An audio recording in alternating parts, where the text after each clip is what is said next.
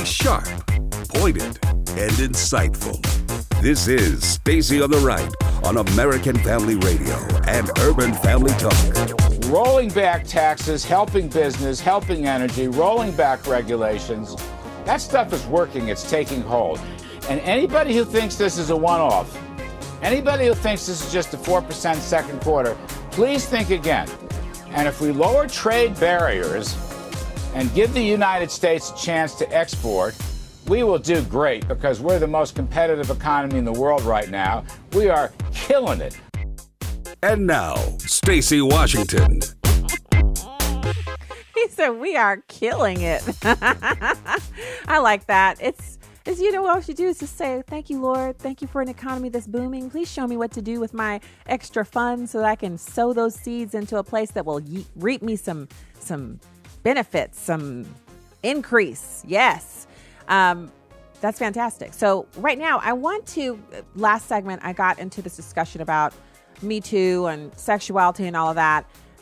There's a war on for your kids, their minds, and really it's to tamp down the enthusiasm about marriage because marriage is the foundational building block of this country. It keeps it's the powerhouse for this country. When we go to war, it's married couples. The kids go off to war. The husbands go to war. The wives stay home and build the bombs and all that stuff. I know that's World War II type stuff, but it's still, the concept still works today. And the marriage is in the image of God, which is why Satan attacks it. You notice Satan shows up on the scene in the Bible after all the creation that was good. Satan was like, yeah, you know, that just points to God. But when God created Adam and Eve, all of a sudden you got the serpent in the garden trying to, you know, snare him up. So that's the attack point. And in that same vein, I mean, this is just bad news, and it's terrible. And I'm sharing it because if you're out there in America today, because of this explosion of acceptance for transgender behavior and coming out as transgender and all that stuff, a lot of families are finding themselves dealing with this where previous to this, their kid wouldn't have even had an idea that this was something they could do. Now it's being promoted in the cartoons and on TV. You know, you have to police up what your kids are watching. And so here we are. We've got half of all transgender female teens have attempted suicide.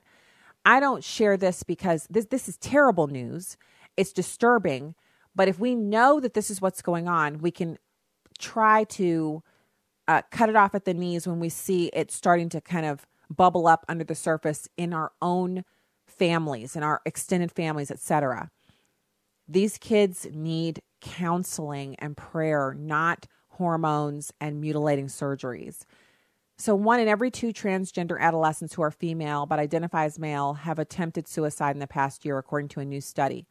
The study is called Transgender Adolescent Suicide Behavior. It was published in Pediatrics, the official peer-reviewed journal of the American Academy of Pediatrics, and it raises serious questions as to how families, schools, doctors, government, and the media should grapple with the increasing number of children and teens who label themselves transgender. So first of all, we're at the first point in our history as a nation ever where transgenderism, which has traditionally been less than 1% of the population, it doesn't matter how many people we have, whether we have 1 or 2 million or 300 million, it's always been percentage-wise a steady state, because it's a mental illness, occurring within less than 1% of our population.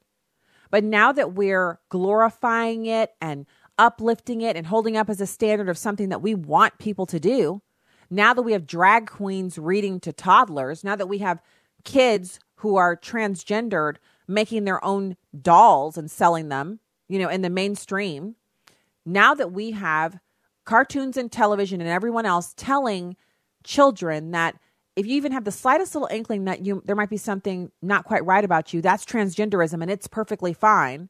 And we have parents accepting it because their doctors have told them, the pediatricians have said, look, it's not right for you to try to make your child live in the body they've been born into. If they want to live in a different body, you need to help them. So of course it's on the rise, but with devastating effects. In addition to the alarmingly high rate of suicide attempts among transgender girls, the study reported an attempted suicide rate of more than 40% for adolescents who call themselves gender nonconforming. These are kids who call themselves neither exclusively male nor female. And then the suicide rate for transgender male teens is 30%. So if this, I'm just summing up what's said here. Don't shoot the messenger. If your child says, I think I'm in the wrong body, that means they're entering into a realm of behavior where their suicide rate is 40% for girls, 30% for boys, and 40% for kids who are, half. It's 50% for transgender girls, 40% for gender nonconforming, meaning they call themselves Z or, some other weird thing, and 30% for the boys. I mean, you should be sitting straight up right now and thinking, who's the last person who told you that this was okay? That person does not have children's best interests at heart. That person is participating in this madness. Run from that person. Researchers said they didn't find any evidence that non-Caucasian transgender youth were at a higher risk compared with whites. Higher levels of education among parents and geographical location, urban or rural, did not have a significant effect on suicide attempts either. To arrive at the results, 3 researchers from the University of Arizona analyzed a survey filled out by more than 120,000 young Americans between the ages of 11 and 19.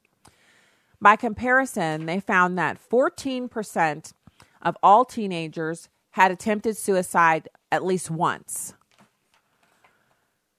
According to the Centers for Disease Control and Prevention, suicide is the second leading cause of death among adolescents and young adults aged 10 to 34 in the U.S.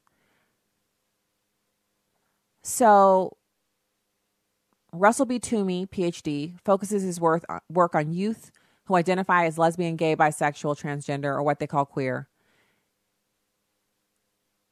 And because his research focuses on that group, any attempt to discredit his research by saying he's anti-LGBTQ won't work.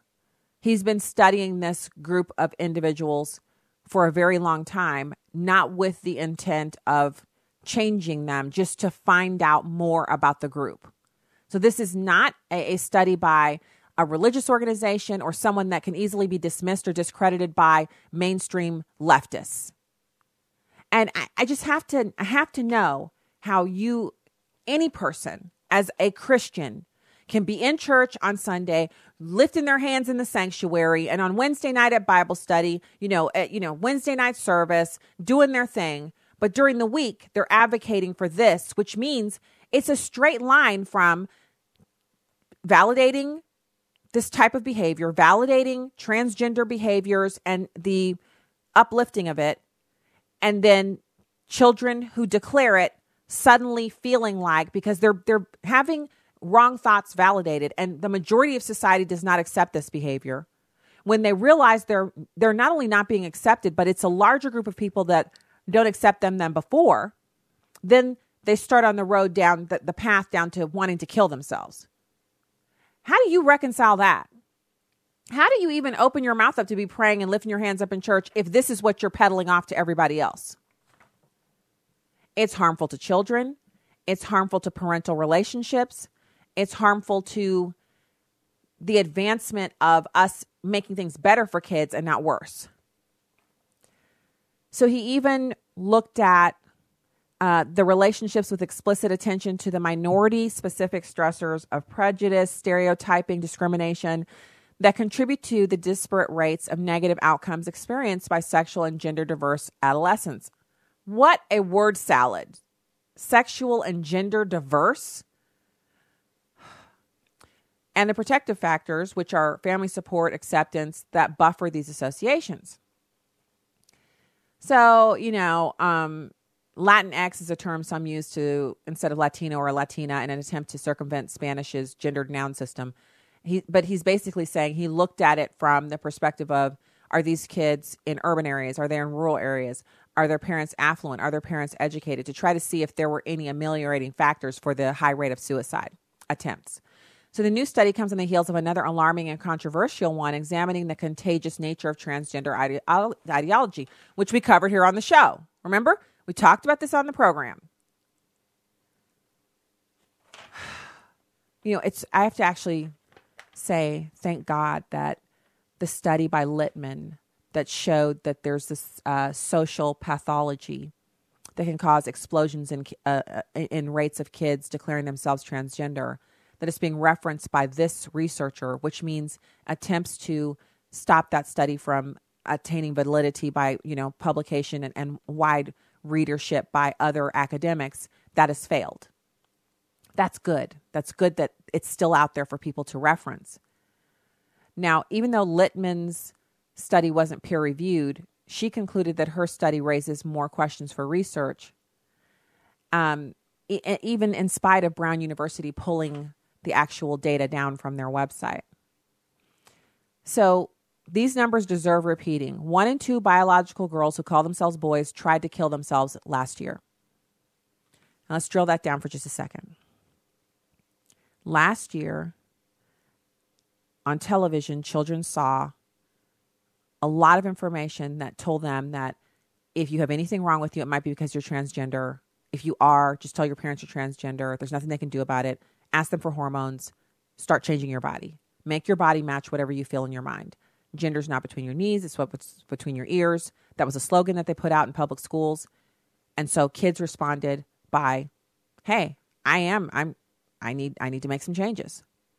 After declaring that, half of them decided instead of walking that out, they would rather just die. Just let that sink into you for a minute. The Bible talks about how you shall not touch his anointed, and that if you lead a child astray, it would be better for you to have a millstone tied about your neck than to face the Creator after doing that. So a lot of people are going to have some serious reckoning to do for the way that they are leading astray millions of innocent children with this reckless, ideologically driven nonsense. But as much as they're going to have to answer for, it's the parents. Your child says, I don't think, and I'm talking about the little tiny ones when they're 2 and 3 and 4. I'm a boy and they're a girl. Nope, God made you a girl. Girls can play with trucks. Girls can wear overalls. Girls can wear tennis shoes. You do not have to convert your daughter into a boy because she likes engineering type toys better than Barbies. Same with boys. A little boy who likes to sew might grow up to be the man who sews the suit that the next astronauts go up into space in. There is no reason to think that a little boy needs to be a girl just because he likes doing things that are more traditionally associated with girl activity. But you have to stop it at dressing up like the opposite sex.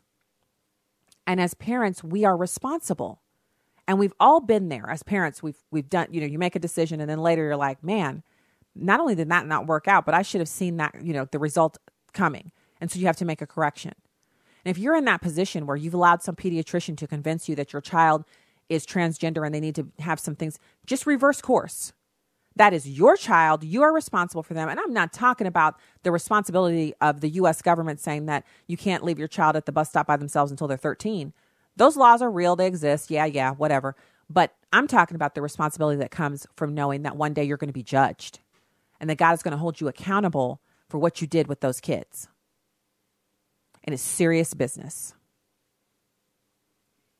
Now you're armed with the information. Enabling this transgender nonsense in your child means if you have a daughter, she will 50% chance she's going to try to kill herself. And if it's a boy, the chance is 30%. Don't go down that road. It's a trap from the enemy, and it's meant to destroy your family, starting with your child. All right, when we get back, we're going to be talking about the white awake spaces. And we're going to listen to Clarence Thomas talking about partisanship and Spartacus. Stay right there.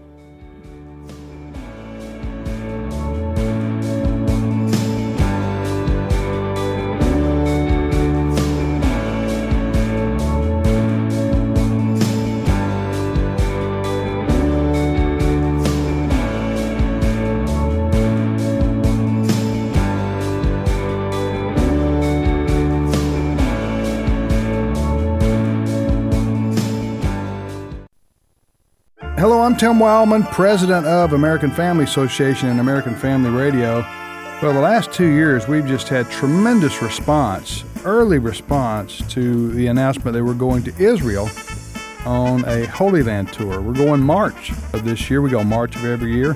Last year, we filled up like early fall, and I expect us to fill up early fall this year as well. So if you're interested in this March 14th through the 22nd tour, and you'll be going with primarily supporters of AFA and AFR, just get the brochure and check it out. You can call us today at 800-FAMILIES, 800-FAMILIES, option 5, and leave us your name and your address, and we'll mail you a brochure. If you simply want to go online, all the information is there.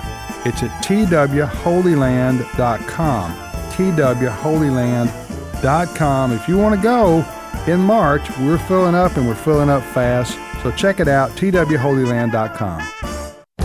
This is Viewpoints with Kirby Anderson. Perhaps you've been involved in a political discussion with people and wondered how they could be so naive about foreign policy or criminal justice because they just wanted to believe every person is basically good. Perhaps you've been sharing your faith with someone who rejected the idea of a savior because he or she rejected the idea of human sinfulness. So many people in America are naive about human nature, evil, and sin because they live in one of the greatest countries in the world that is insulated from the harmful realities of life. In many countries, greed and corruption are a way of life. I know that people in America complain about political corruption, but it isn't anything compared to what is a daily experience in many other countries. We're also shielded from strife and civil war. We've had an occasional terrorist attack that is unsettling, but we live in a world far removed from the daily threats people in other countries face. Dennis Prager writes about his experience at the University of California in Berkeley. He had a debate or dialogue with two left-wing students. His final question to them was, "Do you believe people are basically good?" Without hesitation, they said yes. He reminded them that they could only think that way because they live in such a decent country insulated from poverty, corruption, and war. But he was troubled that just 2 generations after Auschwitz, they could be so naively believing in this. Since no Western religion based on the Bible teaches that people are basically good, this naivete is obviously the result of secularism. This naive view of human nature keeps many from seeing the need for deterrence and protection from evildoers, and it keeps them from seeing their need for the gospel. It is one of the greatest mental obstacles we face whenever we engage in a discussion about human nature. I'm Kirby Anderson, and that's my point of view.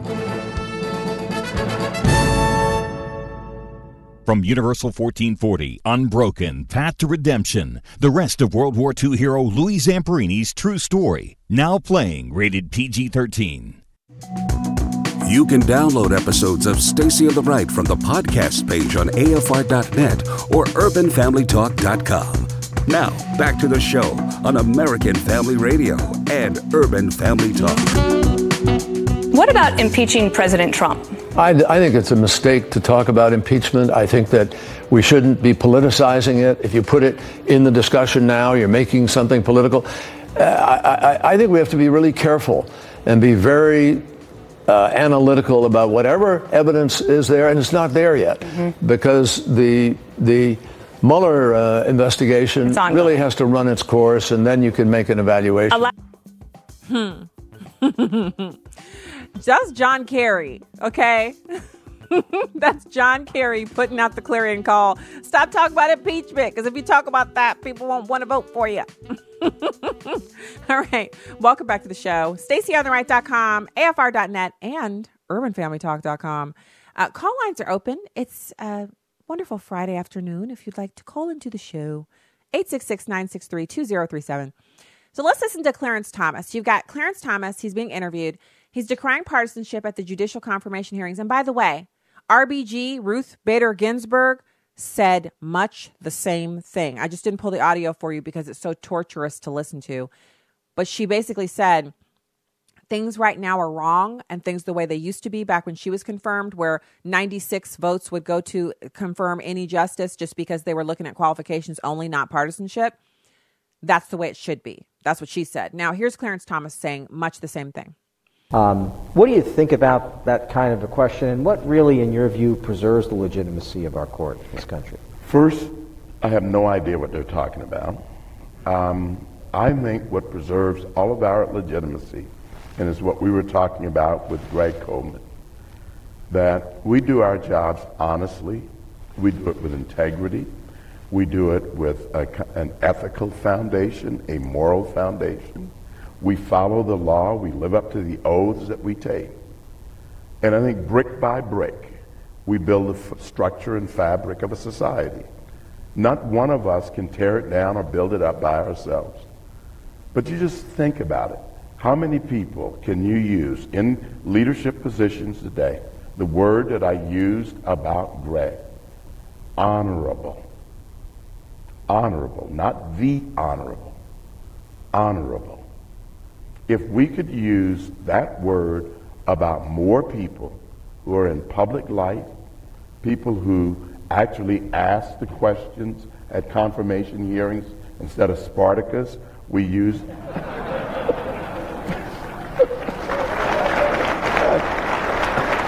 Had to get that in there. Just had to get that in there. Look, the 300, but at any rate. But if we could use the word honorable more often, think about the difference it'll make. Then you'll have a legacy. We will have left the country in better shape morally, structurally, than we found it. But as long as we're looking at our interests or scoring points or looking cute or being on TV or the greenhouse effect or what editorials we're getting, especially the legal system, how do we maintain it? If you can't debate hard issues honestly, with honor, with integrity. I mean, what's to disagree with there? He's always brilliant. When he decides to speak, it's always well worth the wait. Really an amazing man. And I know his wife. She's fantastic. Just a great couple. And we are so blessed to have him sitting on the Supreme Court using his intellect to, decide constitutionality of cases. We need more like him. So Dianne Feinstein was in the news yesterday, and I was expressing shock and awe over her behavior. And a listener pointed out to me, well, why are you surprised? You know how she is. You know who that is. And I was like, oh, okay, yeah, you're right. I do know how she is. But I was still surprised that she would pull this last-minute stunt against Justice Kavanaugh. So the stunt that I'm referring to, if you're just tuning into the show and you missed yesterday, it's Senator Dianne Feinstein. She forwarded anonymous information to the FBI for investigation into Justice Kavanaugh or Judge Kavanaugh. Apparently something that happened when he was in high school that no one felt it was needed to bring about. All this time he's been a judge on the D.C. circuit and everywhere else. All these cases he's adjudicated. And now, just before the vote from the Senate Judiciary Panel that would move his confirmation process into the entire Senate for a full vote, now that all of the different machinations have failed, now it's time to talk about something he did that was untoward back when he was in high school. So we know the statute of limitations has run out on that, but not in the court of public opinion, which is why it's so important for us to remember the court of public opinion can turn on you too. So what they decided to do is what they do with every bit of information that's forwarded to them. An FBI official was speaking about Dianne Feinstein's referral about Kavanaugh and said, upon receipt of the information on the night of September 12th, we included it as part of Judge Kavanaugh's background file as per the standard process. The standard process is that when you receive information, you put it in the candidate's background file so that it can be considered when it's time to take a vote. FBI backgrounds White House employees and nominees and gives the White House a file on what they found. The FBI doesn't decide whether or not a person gets a job or continues in the nomination process. The White House does that with the info in the FBI file. So the White House, so the FBI background to Kavanaugh gave the White House the file. The Feinstein gave them more info. They passed it on as well. The FBI isn't doing a criminal investigation based on what Feinstein told them. The broad outline of the allegation seems to be in the state local authority wheelhouse if there is even a crime, and that's if the statute of limitations has not been run out. So let's go to the phones. Chris in Ohio. Welcome to Stacey on the Right on a Friday. Hello. Hello. Hi. How are you doing? Happy Friday. Happy Friday. Stacy, this is Chris from Toledo. My wife and I had the pleasure of meeting you at the Urban Family Talk Conference. Hello there. And your wife as well. Yes. Hello. Hello. Big fans of the show. Thank you for all you do. I was just calling to say I think Kerry and the notorious RBG are trying to pull impeachment off the table because they know that could be a really good dagger for the Republicans coming up on the midterm elections to use against the Democrats. Mm-hmm. And then to make them show their hand whether or not they would vote for those type of proceedings if, God forbid, they were to get control of the House. Mm-hmm. So I think it's just something that they're going to pull off the table just to keep the Republicans from utilizing that against them, as well as if they think that Hillary is going to run again in 2020, they would hope to have a new Republican Congress in her second term, at the end of her second term, want to talk about getting her impeached. Yeah, I think they wouldn't want the reason that. why they're trying to pull it off. So what do you think? So shouldn't the opposing party utilize that knowledge that you just broke off on here? Use that knowledge in the campaigning anyway? I mean, they should. Yeah, I think they should. I think they should, because then even though they're trying to pull it out of the discussion, it's like, no, we don't want to consider that. We need to speak about the fact that they were talking about it, and they were vehemently talking about it, and then they were, almost like Pavlov's dog. They were, salivating about, we're going to impeach this president. But when people are getting more money in their checks, companies are hiring more. They're more for hire signs out in windows. For myself, case in point, the owner of our company coming in and saying he's added 2 more benefits packages for those who are being loyal to the company, who are going to stick around, instead of shopping around. This economy is doing great, and they just can't, refute that. So let's throw every simple discussion or silly thing that they were trying to put out in the ethos. Let's use it against them. Chris, that's good analysis. And so please pass on a hello from me to your wife. Listening audience, please. I met Chris and his wife at the Marriage and Family Conference in Tupelo, and I met so many great people there. And Chris and his lovely spouse, they were just 2 of those fantastic people that I got a chance to meet and shake hands with and chat. Thank you so much for calling today. Happy weekend to you. You too. God bless. Bye-bye. All right. God bless. Yeah, I'm still dining out off of that Marriage and Family Conference, y'all. I gotta say. And I tend to be like, the closer I get to an event, I start getting really like antsy about it. I'm like, oh, is it going to be good? Am I going to do what I need to do? Yada, yada. Next year, I hope to do more at the conference and enjoy more of it. And of course, stay the entire second day. This year, I had family things with our college-age daughter, and I had to get back on Saturday. And the flights were not optimal for me. But next year, I'll be there for the whole weekend, and it's going to be so fun. I mean, I might even bring a few more Washingtons with me. Yeah. Oh, I'm thinking that through. So let's talk about these White Awake Safe Spaces. Say that 5 times fast. The University of Maryland at College Park announced on Friday a new diversity support group to create a safe space for white students to discuss their feelings about interactions with racial and ethnic minorities. The support group, called White Awake, will help white students who may sometimes feel uncomfortable and confused before, during, or after interactions with racial and ethnic minorities. This group offers a safe space for white students to explore their experiences, questions, reactions, and feelings. Members will support and share feedback with each other as they learn more about themselves and how they can fit into a diverse world. So let me tell you why they have to have this. By the way, tweets from people online. I am ashamed over the execution of White Awake, nor do I fully understand its clause. How can they fit into a diverse world? Why do they need to attend therapy sessions on how to be a decent human being in society? Why do they need to have these sessions to learn how to coexist? Well, I'll tell you why. Because these students, like at Evergreen University, the minority students have been empowered to chase their white professors off campus, to tell them they can't go to the bathroom. They've been empowered to walk up to white people and say, you own your white privilege. So let's just say you're walking across the campus. If you've ever been in college, you know this happens. you wake up on the wrong side of the bed. You're thinking about all the projects and assignments that you have due that are coming due probably in 24 hours. And how many of them you haven't even started yet? You might have a cup of coffee in your hand. You might have a water bottle. You might just have your earbuds in. You're walking, you're minding your own business. And then someone comes up to you and starts confronting you about your white privilege. This is no different than when back in the Jim Crow era, any black person could be accosted by a white person and there was really nothing that could be done about it. The black person had no recourse. Do we really want that kind of society where on college campuses where you're supposed to be elevating your mind and learning analytical and critical thinking, instead, everyone's spending all their time confronting each other and then running to their safe spaces? How about if there are no safe spaces? No safe spaces for whites, blacks, Latinos, anybody. How about if nobody has to be woke? Nobody has to confront any privilege. How about if everybody just focuses on their academics and their schoolwork so they can get their college educations and get back to paying their student loans? Guys, out of the window, I just saw the biggest poodle I've ever seen run across our front yard. Just telling y'all what's going on in the studio.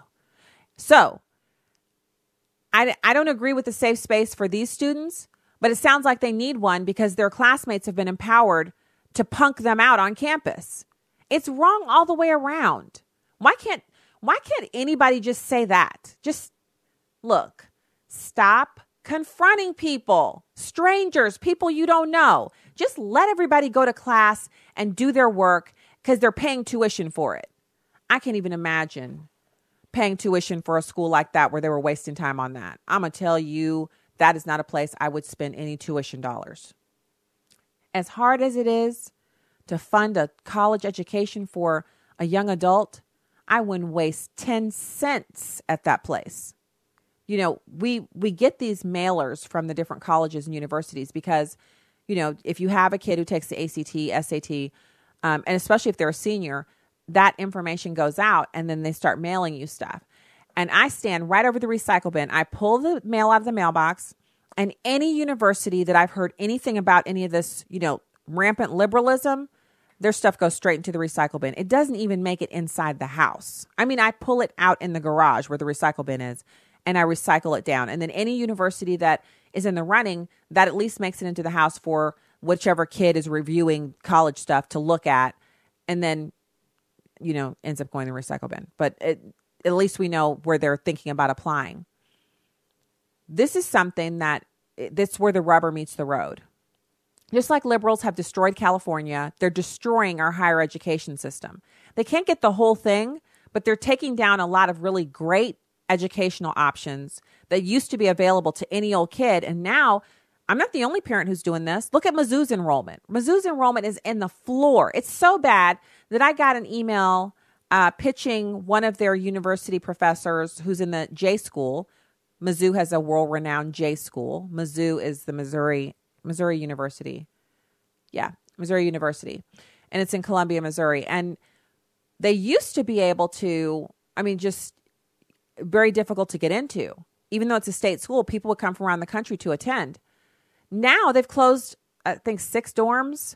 They don't have enough students because all of their faculty has been found to be these hardcore activists. And parents aren't going to spend their money on that. Not only that, students who know that the school is an activist school, they see this stuff. They're not interested in safe spaces. They're not interested in politics. They want to go and study and have fun. So if your campus has a fun atmosphere and a place that's you can find your own way, get into maybe a sport or a club or be friends with people in your discipline that you're studying, sky's the limit. And so you're going to see the population's already shifting. Their enrollment is down. Other state schools in Missouri, their enrollment is exploding because the kids are graduating from high school. They're sending them right over to the university that does not have social justice. So if they want to destroy Mizzou, whatever. I asked the professor to come on the show to talk. And when she found out it was Stacey on the Right, she gave me the runaround. So she won't be coming on. Fancy that. All right, we'll get back. We'll have more for you. Stay right there.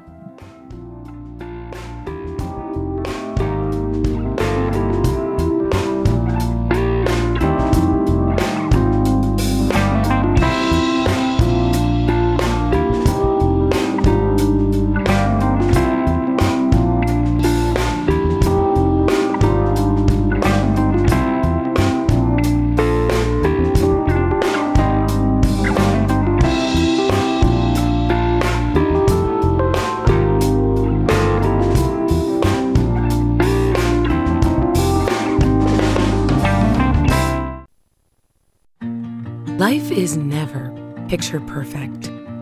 Human beings come in all different shapes, sizes, colors, and abilities.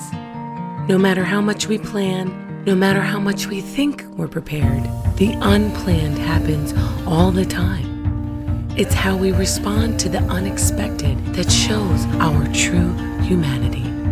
But many do not see the value of every human life. Too many are willing to discard those who don't fit the picture of perfection. Abortion destroys the chance to love and to be loved. We never know what will fill the frames of our lives or how empty those frames can be when we allow exceptions. Every life is a gift. Learn more at www.radiance.life. Y'all have encouraged us to go out, stand for the word of God, stand politically. It's truly a blessing to hear how God is using Urban Family Talk. Just want to say I love everything that Urban Family does. Will you take a moment to share your story? Call 877-327-5647. That's 877-327-5647. Thanks. Please call your senators today. It's time to put an end to the liberals' filibuster. Tell your senators to switch to a majority vote and defund Planned Parenthood now. Call the Capitol Switchboard at 202-224-3121 or go to afaaction.net. Again, call 202-224-3121 and tell your senators to switch to a majority vote and defund Planned Parenthood. Your call will make a difference. This is Fox on Justice. All 12 members of the jury must agree that a defendant is guilty of a crime, but not in Louisiana, where a jury can vote 11-1 or 10-2 for a felony conviction. The law goes back to 1880, soon after the passage of the 14th Amendment to the U.S. Constitution, opening up jury service to African Americans. Louisiana changed its state constitution to perpetuate the supremacy of the Anglo-Saxon race in Louisiana. Angela Allen Bell, reading from 1880 documents, she's leading the charge to change the law, which she says is a throwback to Jim Crow times, designed to lock up black people. Completely in violation of law as well as human rights principles. Oregon is the only other state with a similar law. But on Election Day, Louisiana voters will be asked whether they want to get rid of the non-unanimous verdicts and require a 12-0 jury vote to find someone guilty. With Fox on Justice, Hank Weinblum, Fox News. This is Stacy on the Right with Stacy Washington on American Family Radio and Urban Family Talk. Putting that forward. This could potentially gum up at least the works moving forward, let alone threaten the nomination. You would likely see Judge Kavanaugh address this at some point, but we don't know what it is. Look, I think the Democrats' strategy has been clear since day one when they began interrupting the hearings. They want to delay the vote. They want to delay this nomination. Hopefully, from their point of view, past the election.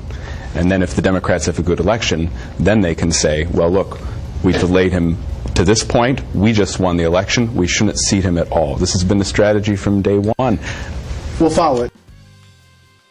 Wow. Yeah, I said this too. So that's Continetti of the award-winning Washington Free Beacon talking about how the one side of the political aisle is definitely interested in delaying the Kavanaugh vote until after the election so that they can kind of get payback for what happened with Merrick Garland. And I just think that the Republicans who are in charge of the chamber right now should move forward with the work that's being done.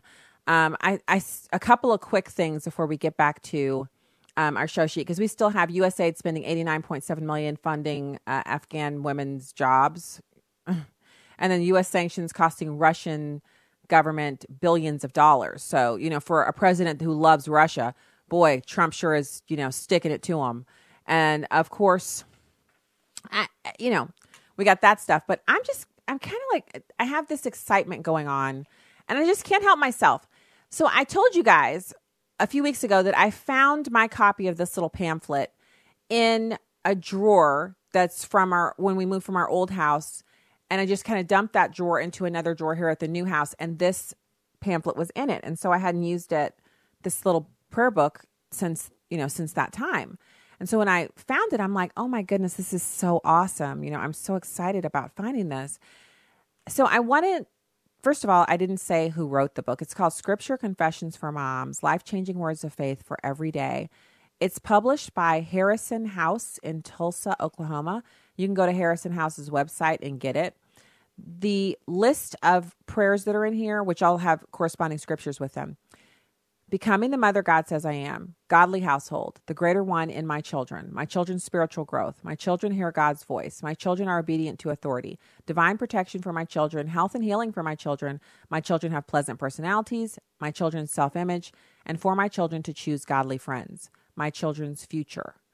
And so when you read through, they're so comprehensive. It's such a great little kind of prayer manual for you to use and pray over your kids and confess these things over your kids.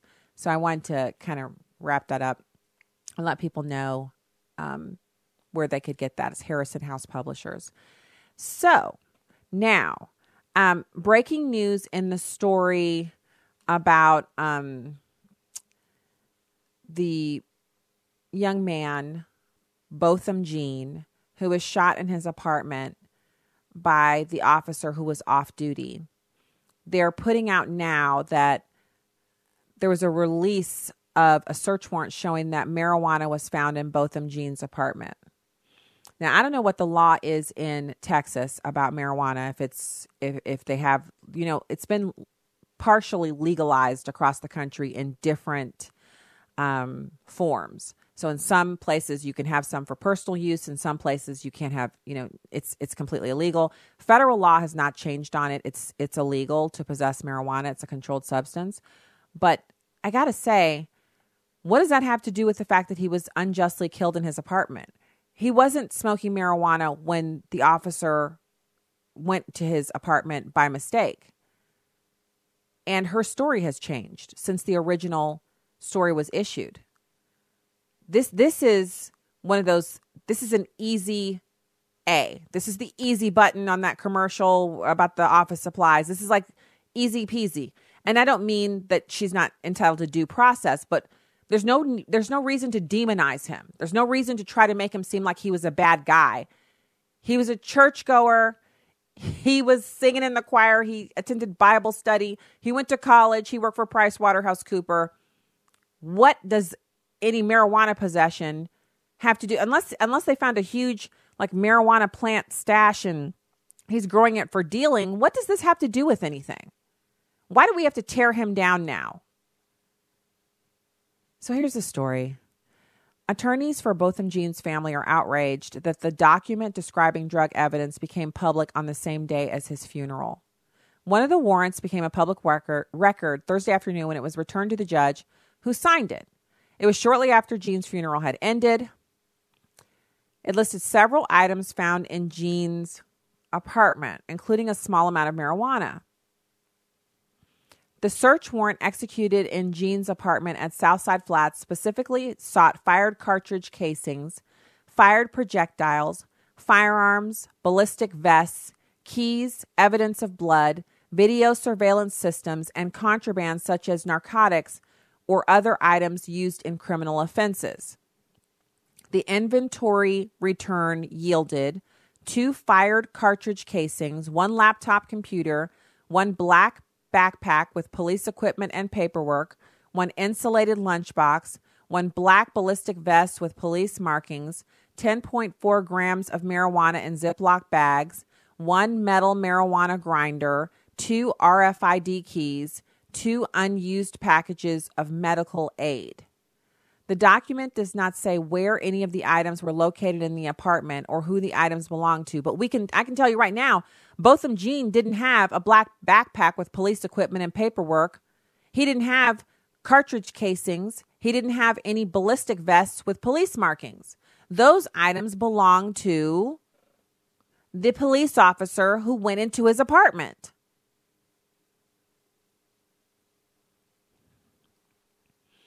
So Jean's family legal team was unaware of the document when it was first released. regardless of whose marijuana it was, the attorneys say it doesn't matter. Because at this point, we don't know if the marijuana belonged to him or if it belonged to the police officer. I'm willing to withhold judgment. It could have belonged to either one of them. I mean, are we really saying that the marijuana is automatically his because she was a police officer? Like police officers are incapable of smoking marijuana? So we don't know whose it was. I think it's really sad. This is the way they're choosing to handle this. So the police officer did consent to a blood draw the night of the shooting, and toxicology reports for both her and the victim are still pending. I'm just covering that here. It's breaking news. I find it disgusting and sad, but there it is. So, moving on. State Department, U.S. sanctions have cost the Russian government tens of billions of dollars. Awfully suspicious activity for a man who's supposed to be a Russian agent, but apparently U.S. sanctions imposed by the Trump administration against Russia have cost the Kremlin an estimated tens of billions of dollars. A senior State Department official spoke to Congress about this on Thursday. In testimony before the House Foreign Affairs Committee, Assistant Secretary of State Manisha Singh said the administration is preparing a second round of sanctions against Russia in retaliation for their nerve agent attack in Great Britain. We plan to impose a very severe second round of sanctions. She said this package will include a laundry list of items that will penalize the Russian government, ranging from banking sanctions to prohibitions on procurement of defense articles. Whoa. So, I think it's interesting. House Foreign Affairs Committee Chairman Ed Royce lauded the Trump administration for recently sanctioning more than 200 Russian companies, banks, and individuals, but joined bipartisan calls for the White House to do more. Okay. I mean, you can always say you need to do more. Like, have you ever cleaned something up or, done something and you just spent a whole lot of hours doing it, and then someone says, oh, that's good, but did you? And then that in their mind they're saying, well, you could have done more. Anybody can say you could have done more. The question is he doing? Is the president executing sanctions that are bringing about the results that are desired, the sanctions targeted and delivered efficiently so that they can bring about the result that they want? Now, this last piece here, boy, this really gets my goat. You guys know how I am about USAID funding. I think the entire agency should be disbanded. Everybody who works there, let go to recreate their prospects in the private sector. They could do it in rolling, like everyone who retires from USAID, you just don't replace them, and keep doing that until by attrition the entire agency has been dismantled. That's what should happen with USAID. It's unclear whether the agency can deliver the opportunities it promised the women of Afghanistan after spending $89.7 million to try to find jobs for 55 Afghani women. Don't you just sometimes, do you wonder, do you say to yourself, I'm a taxpayer. Could they just spend $1 million finding me my dream job? I mean, I have my dream job. So this is my dream job. I'm not looking for another job. But maybe I know someone who doesn't have their dream job, but they want it. I wonder if the U.S. government could spend, instead of $89 million for 55 people, how about just $1 million for one person to find them their dream job and help fund it? It's stunning. It's like it's Monopoly money. Even when you're playing Monopoly, you don't spend money this recklessly. So the United States Agency for International Development program promised to empower 75,000 women, but so far has shown little progress.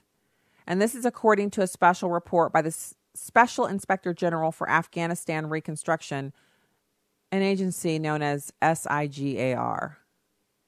It is unclear whether the agency can deliver. The USAID program, Promoting Gender Equity in National Priority Programs, or PROMOTE, is a 5-year, $216 million effort. Can you imagine how many orphan kids we could put into stable homes if we used $216 million? How many kids who are living in foster care in substandard conditions could be elevated up into better conditions if we had that kind of money put towards them? I'm talking about American citizens, by the way. I'm sorry that I don't care about getting Afghans jobs or funding them. I'm sorry about that. Nothing I can do about it, though, because I just don't care. The end of the program performance indicator target for one component is for 2,100 women to find new or better employment with the Afghan government. As of September 2017, 55 women did. The 2017 goal of the program was to help 420 women find new or better employment, enroll 1,968 women in the internship program, and have 900 of them graduate from the program. Halfway through the year, Promote had only found new or better employment for 39 women. The target for enrollment in internships fell 1,000 women short. 132 women graduated from the program.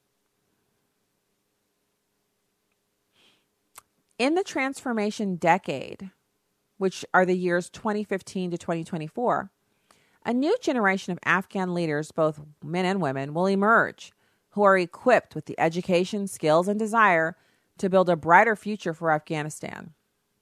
How about if we take a couple $100 million and work on getting Americans who are of the 15 to 24 age range in physical shape to be able to pass the entrance exam into the U.S. Air Force, U.S. Army, U.S. Marine Corps, or U.S. Navy. Because we are currently at a critical number of people in that age group. We don't have enough of them to wage a full-scale war because too many Americans in that age range are obese and could not withstand the rigors of the combat situation. How about a couple $100 million spent on getting those people ready to go? I mean, where are our priorities? We just toss money around like it just grows on trees. And I think these government bureaucrats think it does grow on trees because I saw another announcement today, record number of taxes collected, record amount of taxes collected by the U.S. government. So as long as the money is pouring in like rain, I guess we can afford to just drop a couple $100 million here. Hey, you Afghanis, catch a couple $100 million. Hey, you Russians, catch a couple $100 million. U.S. aid, we just give it away. Hey, Pakistanis, catch $1.7 billion. Hey, Myanmar, catch $1,700. I mean, we even give out disbursements that tiny. It probably cost more than $1,700 to get that disbursement issued through some government agency, passing through like 8 or 9 different employees' hands. And we should have just said, no, U.S. aid, you don't need any. And also you, Pakistan, don't need any either. And also you, Russia, you don't need any. And China, we owe you too much money anyway. Apply our U.S. aid payments to our interest on our debt.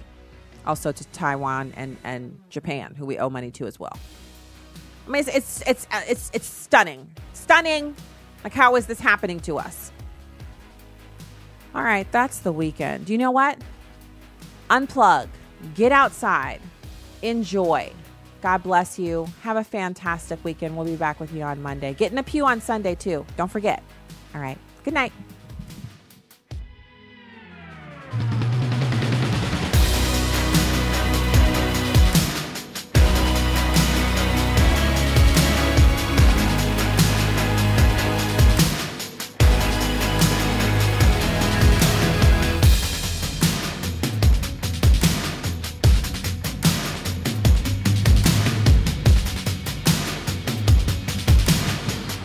The views and opinions expressed in this broadcast do not necessarily reflect those of Urban Family Talk, Urban Family Communications, or American Family Association. Urban Family Talk. Urban Family Talk.